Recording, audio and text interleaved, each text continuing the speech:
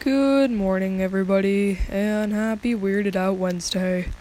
What better off to start out your Wednesday morning, realizing how uncomfortable you actually make people? You know, I am just gonna leave that at that. Yeah. I apologize that there wasn't an episode on Monday. I have just been needing to take some time to kind of just regroup and collect myself.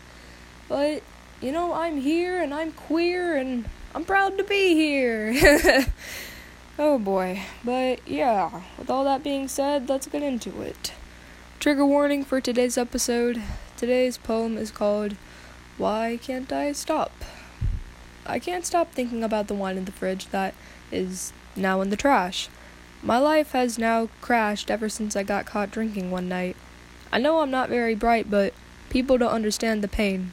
I don't want to explain because people will say what I feel is wrong, which makes me feel like I don't belong. Nobody can ever understand me, and when they say they're there for you to talk and then you try to, they don't listen.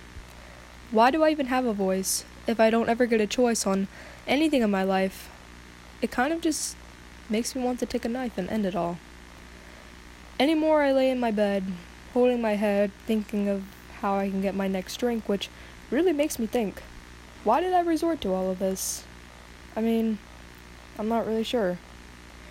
But I feel better for a few minutes after I cut, and when I'm drunk, I feel out of my funk where I have people who talk to me and I have a choice in my life.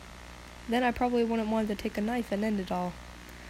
People gossip about me all the time, which makes me feel like a dime, but I'm worth less than 10 cents. I wish people knew my intents, but again, they will not listen, and I do not have a choice in my life.